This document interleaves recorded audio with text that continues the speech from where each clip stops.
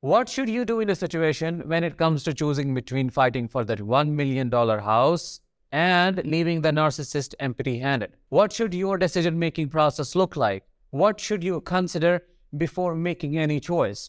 Let's find out in today's episode. Hi, I am Danish, a narcissistic abuse recovery professional. Today in this episode, we're going to talk about rather a complicated issue, a complex issue that many survivors, if not all, face in narcissistic relationships, especially towards leaving them. We're going to talk about if you should let the narcissist have it all and leave empty-handed. Before I talk about this issue and help you understand, I'm wondering if you are dealing with a situation like this, where you have to choose between the devil and the sea. If yes, drop in comments below what your experiences are and how difficult it is or how easy it is for you to get what is rightfully yours. Because your experiences will help other survivors feel validated. Now let's get started with the episode by laying the foundation, the basic understanding, because we need to know that not all situations in narcissistic relationships are same. They're not equal. Some narcissistic relationships get complicated and very complex, especially when money is involved, when big assets, big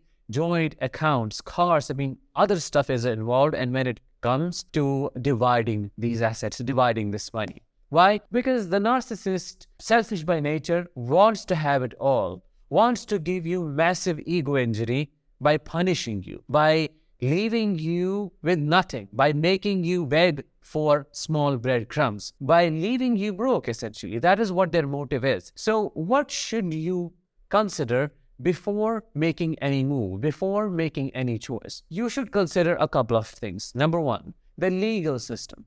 Unfortunately, our legal systems, in many countries, I would say, as much as I know about them, are dysfunctional, do not understand the workings of narcissistic abuse, the complexity, the dynamics, and how it impacts individuals, how it impacts victims. They just go with facts, and you know how narcissists are masters at manipulation, at fabricating these stories, bending the reality until it favors them. It favors their case. So I have seen it personally when I sit with clients, when I talk with clients who are going through these complex court cases. They feel so alone. Rather, they are re-traumatized by the court system, by the lawyers, because nobody seems to understand the reality of the situation. They just go with what they see, and narcissists are excellent at projecting a perfect image, either of a victim or of a hero. So the first factor, legal system. If your legal system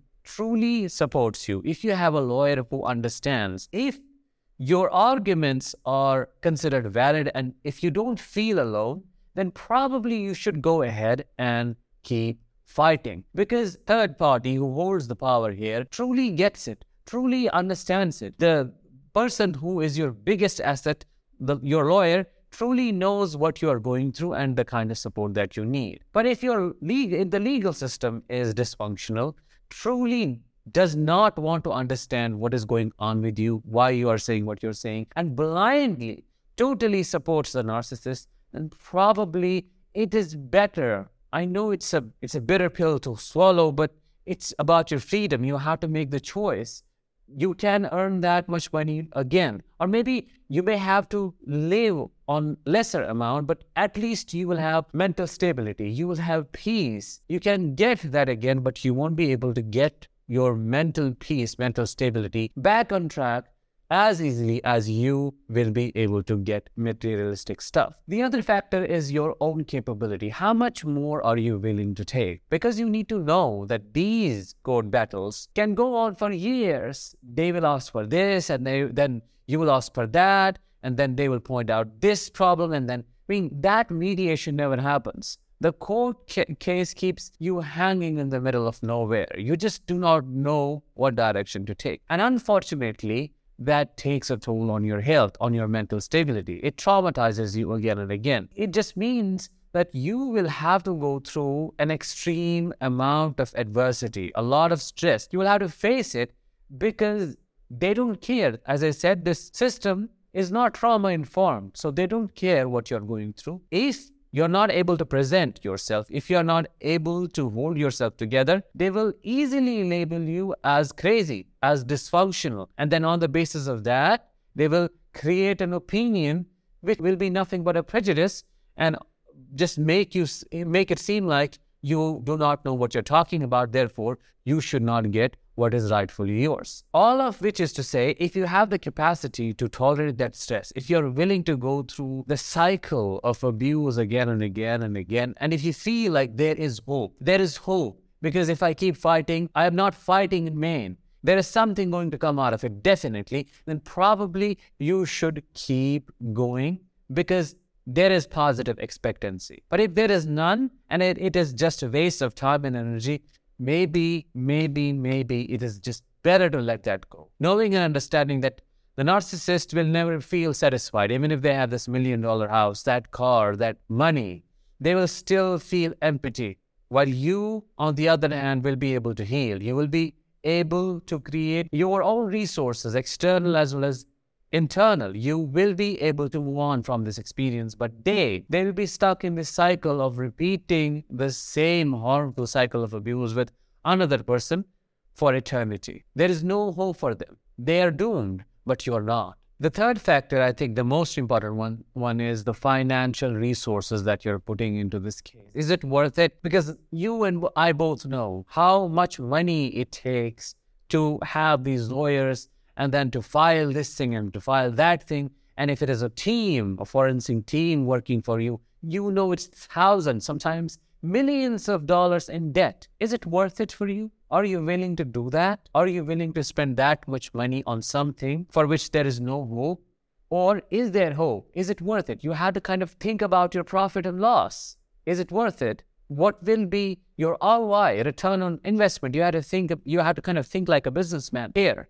Because if you're spending that money just on the basis of your emotions, because you just want them to have it, you want to take your revenge, then probably that is not the way to go. You need to step back for your own stability, for your own peace. The narcissist wants you to keep fighting. They like it. It is their game.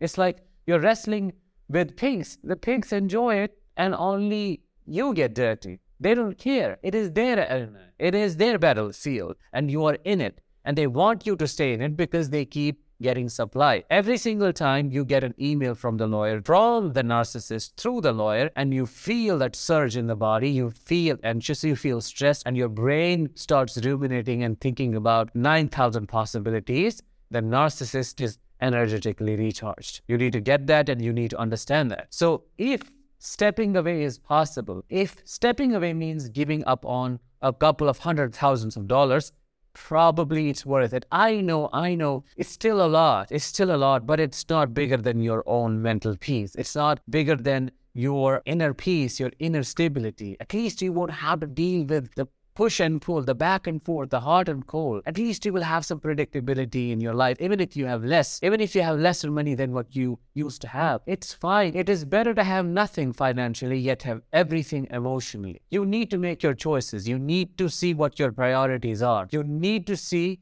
what you are going after, because sometimes narcissists also like to dangle this carrot. Maybe there's something in the will. You do not want to let it go because it's rightfully something that should be inherited by your children, and you just don't want this injustice to happen. But the narcissist knows this. They're intentionally dangling that property, they're seeing that amount of money or whatever it is in front of you so that they keep you moving. They keep getting supply from you. It's not worth it because still there is unpredictability.